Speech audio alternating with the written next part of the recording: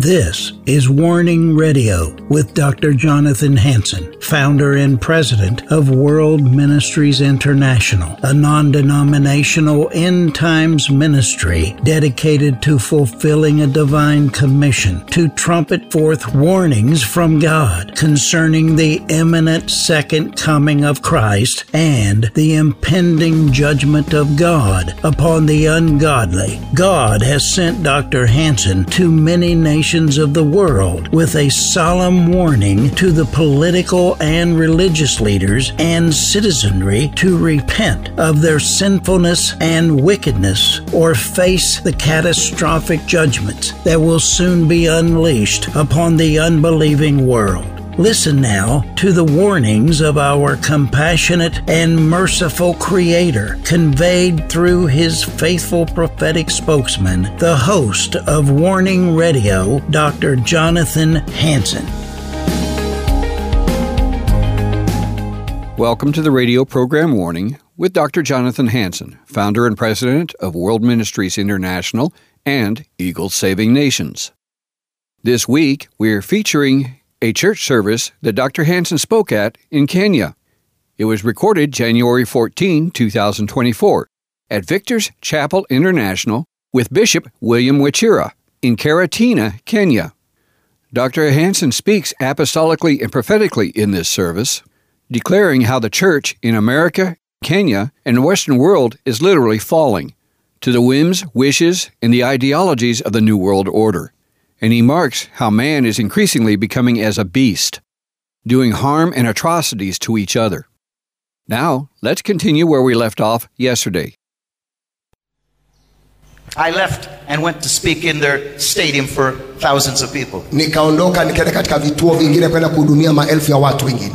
Members of parliament didn't really like that message. Wabunge hawakupenda kabisa huo ujumbe. Hawakuupenda. But there was slaughter in Rwanda. Lakini kulikuwa na nini? There was slaughter in Rwanda. Kulikuwa na vifo baada ya vifo pale. I got a call in America. Nikapata simu kutoka Marekani. From the president of parliament. Kutoka rais na wabunge. I said, Reverend Hansen. Sema Reverend Hansen. Do you remember me? Je, wanikumbuka? I said, yes, sir. Nikasema ndio. What can I do for you? Naweza kufanyia nini kauliza? The parliament discussed your warning. Bunge limekujadili asubuhi ya leo. We've agreed to give 7 days national repentance. Tumeweka siku 7 za kuomba na kutubu. Hallelujah. Hallelujah. 7 days to repent in the national stadium. Siku 7 tumetangaza hadharani kuomba na kutubu kule stadium. They repented for 7 days. Wakatubu takriban siku 7. The fighting stopped. Kaanza saumu. And there has been peace ever since. Na kuwa na amani kwa kila eneo. Can you say amen? Sema amen. Only the Holy Spirit can heal nations. Roho Mtakatifu peke yake ndiye anaweza kuponya taifa. That's why I lead Eagles Saving Nations. Ndiye anaweza kuokoa mataifa tu. We've got to get into the stadiums. Sisi tuna stadium ndogo tu. And let the Holy Spirit once again flow through the church. Wacha Roho Mtakatifu atembee tena kupitia makanisa.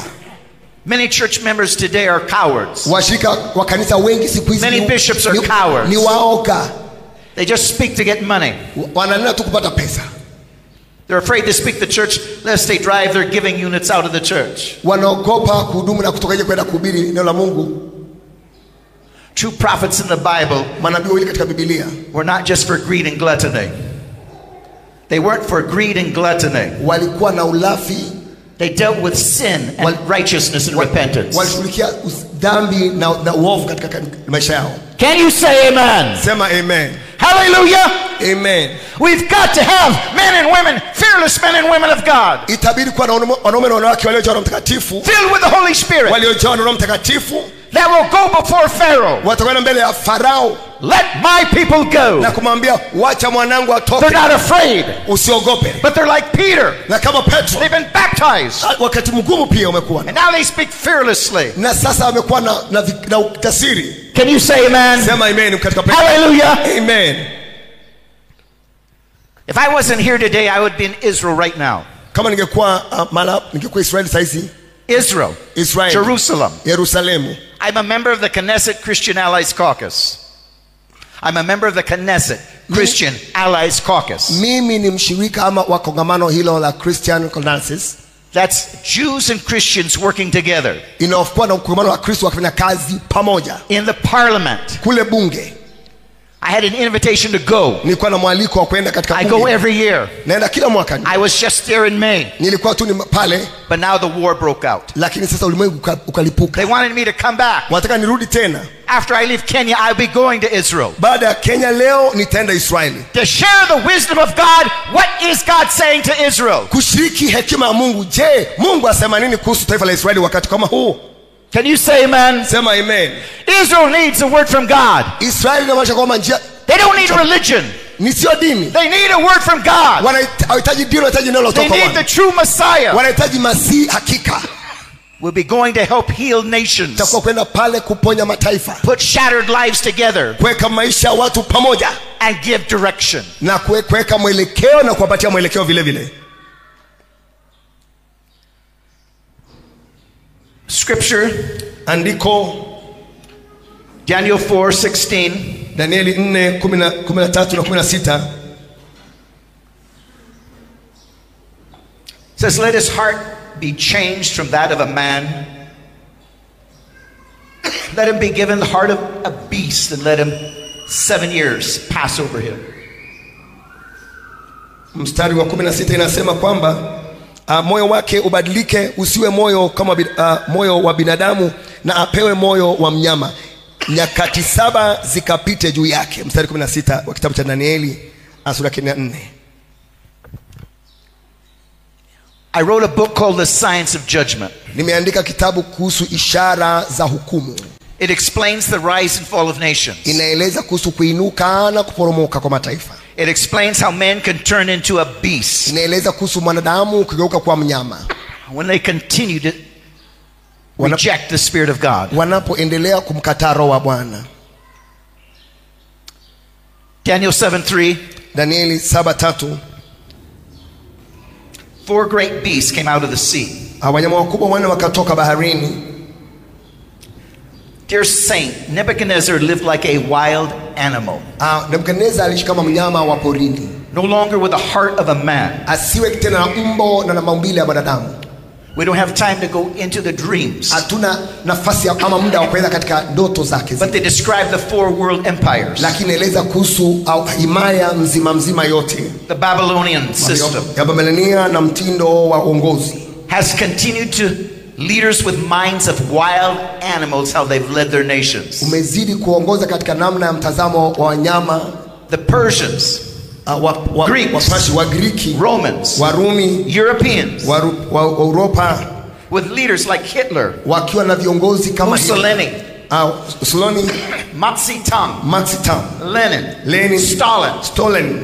How did they do such atrocities? Waliweza kufika kiwango kama hiki namna gani? How did Hitler kill 6 million Jews and 11 million Christians? Waliwakuja milioni 6, Wayahudi milioni 6 mara moja. How did they skin them alive and make leather purse and belts out of their skin? Waliweza namna gani kuwaua kikamilifu na kuondoa uhai katika maisha yao? How could they do such atrocities? Watafanya maovu namna gani hivyo na waweze namna gani? The Bible is clear that man is made in the image of God. Biblia inasema kwamba mwanadamu ameumbwa kwa sura na mfano wa Mungu mapema. But if man continues to reject God, lakini mwanadamu akiendelea kumkataa Mungu, then man is led more and more by evil spirits. Mtu yule anaongozwa polepole na yule roho mchafu. And no longer has a human mind. Asiweze tena kuwa na nia ya binadamu. This explains how Hamas inaeleza kwamba Hamas can brutally control and kill their fellow Arabs. Jinsi aliua Waarabu wenzake tu wengi. Now called the Palestinians. Tunaita wa Palestina sasa. Living in Gaza Strip. Wanaishi katika ile nafasi ya Gaza. It also explains the demonic, inaeleza kwamba namna ya kipepo, beastly behavior, tabia ya kinyama toward over 1,400 Jews. Kwa Wayahudi 1400. October 7th. Kwa ujumla, that they savagely murdered, kwamba walioweza kuwaua in their homes, majumbani mwao, katika vitanda vyao. It explains demonic behavior. Inaeleza tabia za kipepo. How they kidnapped over 250 held them hostages. Na kushika 250 kushika mateka. They raped women. Wakandajisi wanawake. Killed parents in front of their children. Wakaua wazazi mbele ya watoto wao. Killed children in front of their parents. Wakaua watoto mbele ya wazazi wao. Hamas beheaded babies. Wakakata watoto vichwa. Cut babies right out of the mother's womb. Wakakata watoto kutoka kwa tumbo za wazazi wao. Burned families alive and homes. Na kuvamia nyumba za wao na kuwaua watu mle ndani. Done other horrible atrocities. Na wengine wakafanya maovu kuzidi. With no human emotion. Pasipo na hisia za kibinadamu. Their minds are reduced to a sheer animal. Nia zao zikabadilishwa zikakuwa mnyama kabisa. With no conscience. Pasipo na tamaduni na hata desturi ama kujizuia. They toss grenades into families, in their homes, in their beds. Uzuni kitanda katika nyumba na vitanda na maisha ya watu. They mutilated the elderly. Wakaondosha waliokongwea kwa umri. They cut off their fingers, their toes. Wakakata vidole vya mikono na vya miguu. Their breast. Na matiti. They cut out their eyes. Wakatoa macho. They torched people alive. Wakawachoma watu wakiwa hai. How can man do this? Mwanadamu anaweza fika kufanya namna hiyo kwa namna gani? The Bible says man can turn into an animal. Biblia inasema kwamba mwanadamu kugeuka akawe mnyama. We read the scriptures, God changed Nebuchadnezzar's heart and mind into a beast. Tulisema kwamba Mungu alibadilisha Nebukadneza akawa kama mnyama, akatoa kwa mwanadamu tena. Amos 7:8. Amos 7:8. Amos 7:8. Amos 7:8. The Lord asked me, what do you see, Amos? Bwana kaniuliza, je, Amos unaona nini? A plumb line. Akasema nasema I replied, then said the Lord. Sema Bwana asema hivi. Look, I'm setting up a plumb line among my people Israel. Tazama naweka timazi kati ya watu wangu Israeli. I will spare them no longer. Sitawapita tena kamwe. God is passing through these nations for the last time. Mungu anapitia mataifa haya kwa zamu ama mara ya mwisho. He is warning them that there is extreme urgency to get their house in order. Anawatahadharisha kwamba kuna nafasi ya kufanya haraka ama kufanya hima kuweka nyumba zao timamu ama. In other words, get right with God because trouble, destruction is coming. Kwa maana mengine kwamba sahihisha masuala ya kwako, weka maisha yako pamoja na Mungu, maana maangamizo hayana budi la kuja. It is at the door. Ako mlangoni. The new world order is trying to create a one world government. Ulimwengu unataka serikali ama ulimwengu ulio na serikali moja. They're destroying the sovereignty of nations. Itakuwa na mataifa 70. They're wanting the economies to collapse. Wangependa uchumi iporomoke. They're wanting to mark every man in the world, every woman. Wataka kukitia alama kila mwanaume na mwanamke ulimwenguni ama they wanting to control your finances, no more cash. Wangependa waongoze maisha yako ya kiuchumi na kila kitu. And if the church doesn't rise up and stop it, you will be a victim. Na kama kanisa hutasimama kuzuia jambo hilo, tutaweza kuadhiriwa kadhalika vibaya. Only the church, righteousness can stop evil. Kanisa peke yake iliyo na haki inaweza kusimamisha maovu yale. Sema amen. The first two world wars, World War I, World War II. Ulimwengu wa kwanza, ulimwengu wa vita, ulimwengu ya kwanza na vya pili. America was led by Judeo-Christian values. Marekani ilikuwa imeongozwa na maadili mema ya imani. We came against evil. Tulikuwa kinyume cha uovu. We won the wars. Tukashinda vita.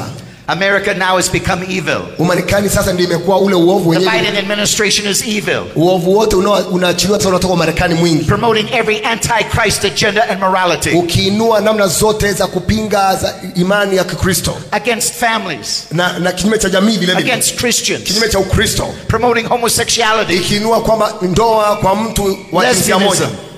Lesbianism. Gay marriage. Ndoa za wanaume na wanaume. Ishindo kabisa. You can take a child out of the home in some states. Inatoa mtoto katika boma yao na kumuondosha. And do a sex operation to make them the other gender. Na kumbadilisha jinsia zake akuwe. America is becoming evil. Umarekani inakuwa na uovu kabisa. America is going to be judged. Umarekani itahukumiwa.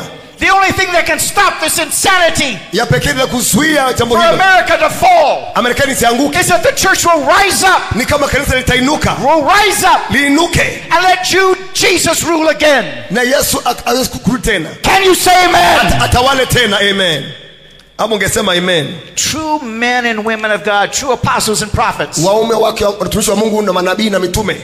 true bishops maaskofu wa kweli that have not compromised, ambao hawajakubaliana na masuala ya kiulimwengu, because the church for a great extent has compromised. maana kwa kanisa kwa kilele kubwa imeweza kuingia katika masuala ya kiulimwengu. You got many bishops and pastors totally worthless, Maaskofu na waumini wengi wamekuwa katika namna ile, causing the church to compromise, wakisababisha kanisa kuingia with katika their namna greed and gluttony. na kuongoza kuleta ulafi. Can you say amen? Sema amen. I've met with governments Ninaongoza in some nations. katika mataifa mengine, naongoza serikalini. They've told me point blank, we're not afraid of the church. Na siogopi kama kusemeni kwa kanisa. The church is as corrupt as we are. Ya kwamba kanisa limeharibika kama jinsi walivyo pia. Can you say amen? Sema amen. My first dream in 1985. Nilikuwa kule mwaka 1960. I saw myself traveling the nations. Niliona nikitembea katika mataifa kwanza. Speaking to the masses. Nikinenea umati. Speaking to the presidents and the prime ministers. Nikinenea marais na manaibu. Speaking to the parliaments. Nikinenea bunge. I saw apocalyptic events. Nikaona matukio mbalimbali. I saw death lines. Nikaona I saw the heart of God. Nikaona mkono wa Bwana. And it was broken. Na ilikuwa I said, Lord, why is your heart broken? Nikasema kwa mkono wako umevunjika. He said, because my church is in love with the world more than me. Mkono wa Bwana umevunjika. Akasema kwamba ni kwa nini? Kwa sababu ulimwengu unapenda kanisa, unapenda ulimwengu sana kuliko mimi. I said, why, Lord? Sema kwa nini hilo? Nikamuuliza. And he said, because of the pastor behind the pulpit. Sema kwa sababu ya mchungaji nyuma ya madhabahu. Jesus said, when I return, will I find faith? Yesu akauliza, mwanadamu atakaporudi, je, atapata imani duniani? Paul was so afraid that when he left, wolves would enter in. Paulo akaogopa sana, akauliza, jamani, nani atakaweza kuingia? Twist the word of God. Kugeuza neno la Mungu. And destroy the flock. Na umalize kondoo. The emergent church kanisa linapoibuka is now ordaining homosexuals. Linaweka wakfu ndoa za jinsia moja. The mainline churches makanisa ile kuu in America Umarekani are under the Federal Council of Churches. Na makanisa ya kubwa kabisa kule. That's a communist covering. Ya kikomunisti. They back abortion, homosexuality, lesbianism, every form of immorality. Kila aina uovu wa kila namna. The church is sick. Kanisa limegonjeka. I was in an African nation. Nilikuwa African nation Africa. Dealing with one of the major denominations. Nikishughulikia kwa moja dini moja kubwa. And I got up and said, nikasimama na kusema, this bishop was over all of the other bishops and pastors in his denomination. Askofu alikuwa mkubwa sana kuliko maaskofu wote katika komando la kwake. And I got up and said, sir, nikaenda kwake nikamwambia, bwana, you need to repent. Unahitaji kutubu. You need to repent of idolatry. Unahitaji kutubu kuabudu sanamu. Of adultery. Ya kuabudu sanamu. You've had sex with 2 prostitutes in the capital. Samahani, umekuwa na ngono na watu wawili kule kwenye bunge. He stole $15,000. Alikuwa ameuza dola 15. That was supposed to build a church. Ilikuwa inapaswa kujenga kanisa. He ate it. Alizitumia. Unless you repent right now. Usipotubu sasa. In front of this whole congregation. In front of your national leaders. Na kufanya mkutano wa kitaifa. A spirit is coming upon you and you're going to kill yourself. Roho Mtakatifu anakuja juu yako na utaanza kujua. He stood up, he pulled out 3 bottles of poison. Come again. He stood up and pulled out 3 bottles of poison. Akasimama akatoa chupa kadhaa za vinywaji sumu kali. He said, if you did not come to this meeting, akasema kama hukuja kwa mkutano huu, when it was over, kama ingeisha, I was going to drink the poison. Nilikuwa nakunywa sumu ile and kill myself. Na nijue mwenyewe. Because I can't stand the torments of the demons any longer. Maana siwezi stahimili kuteswa na mapepo mara tena.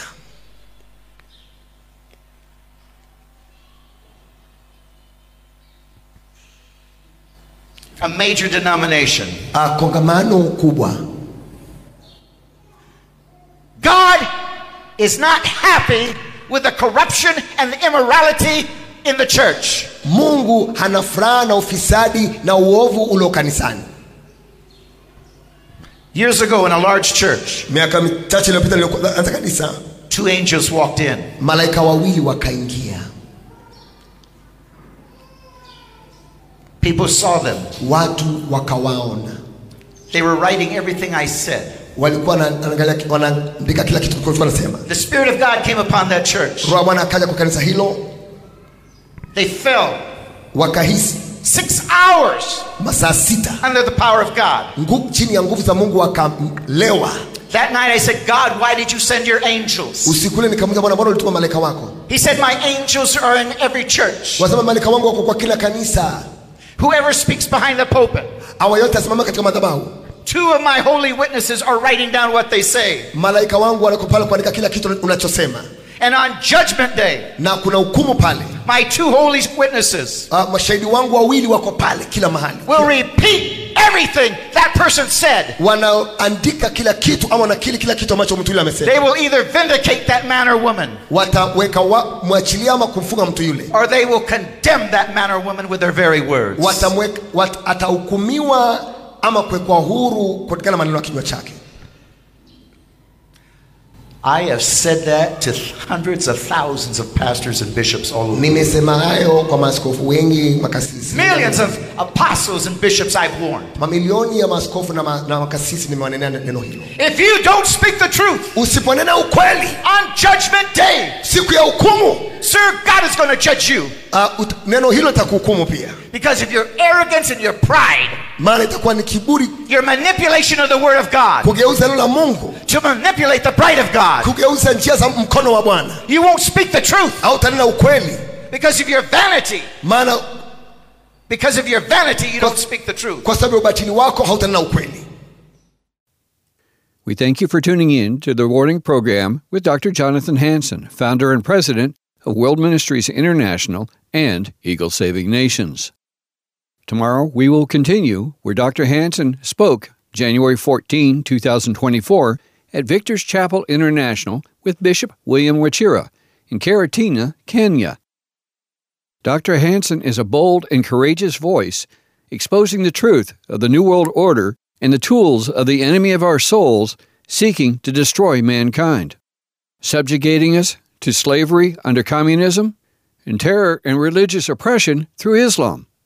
He is openly marking how man can reach depravity in the mind so great that he becomes a beast, not caring for the humanity of his fellow human beings, slaughtering and butchering people and enjoying it. No remorse, just demonic hatred for mankind. Dr. Hansen needs your aid and support to get this message out to more and more nations around the world. He is also seeking aid and financial support to return to Israel, where he has personal friends that have lost family in the October 2023 attack by Hamas. He has traveled regularly to southern Israel, just outside the Gaza, and has seen the living conditions that those residents live under with the continued rocket attacks from the Gaza Strip. Bomb shelters on every residence, on street corners, bus stops, playgrounds.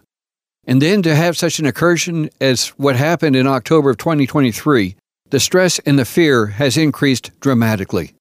So please, won't you help financially support Dr. Hansen return to help these people rebuild their lives, rebuild their kibbutz, rebuild their families, rebuild their businesses, to restore their farmlands and other properties that were destroyed by Hamas.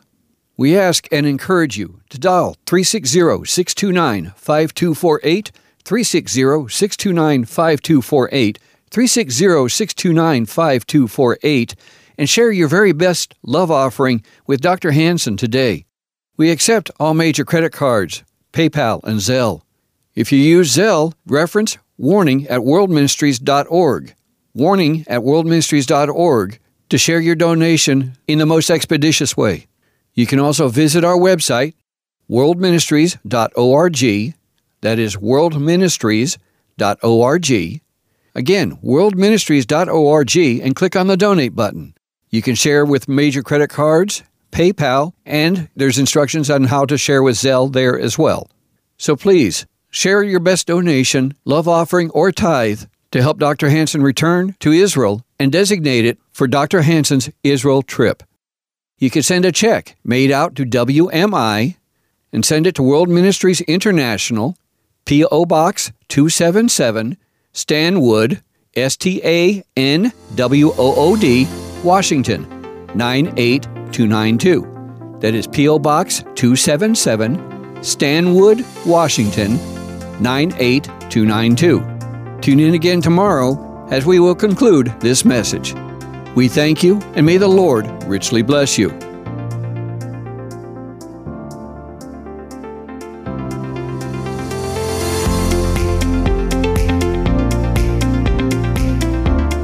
Thanks for listening to this episode of Warning Radio with Dr. Jonathan Hansen, founder and president of World Ministries International.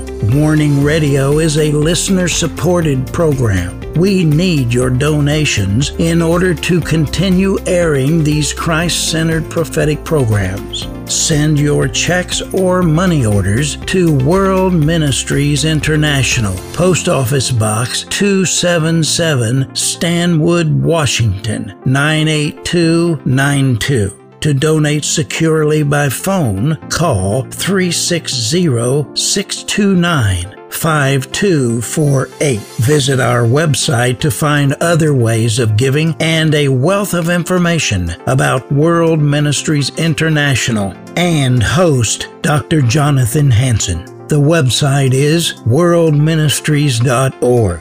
There, you'll also have access to hundreds of previously aired radio programs, made for television videos, thousands of articles, Dr. Hansen's books, and travel itinerary. Again, the website is worldministries.org. The phone number is 360-629-5248. Tune in at this same time, Monday through Friday, on this radio station for the next exciting edition of Warning Radio with Dr. Jonathan Hansen. Remember, the Lord is not slow about the promise of His return, as some count slowness, but is patient toward you, not wishing for any to perish, but for everyone to come to the repentance that leads to eternal life.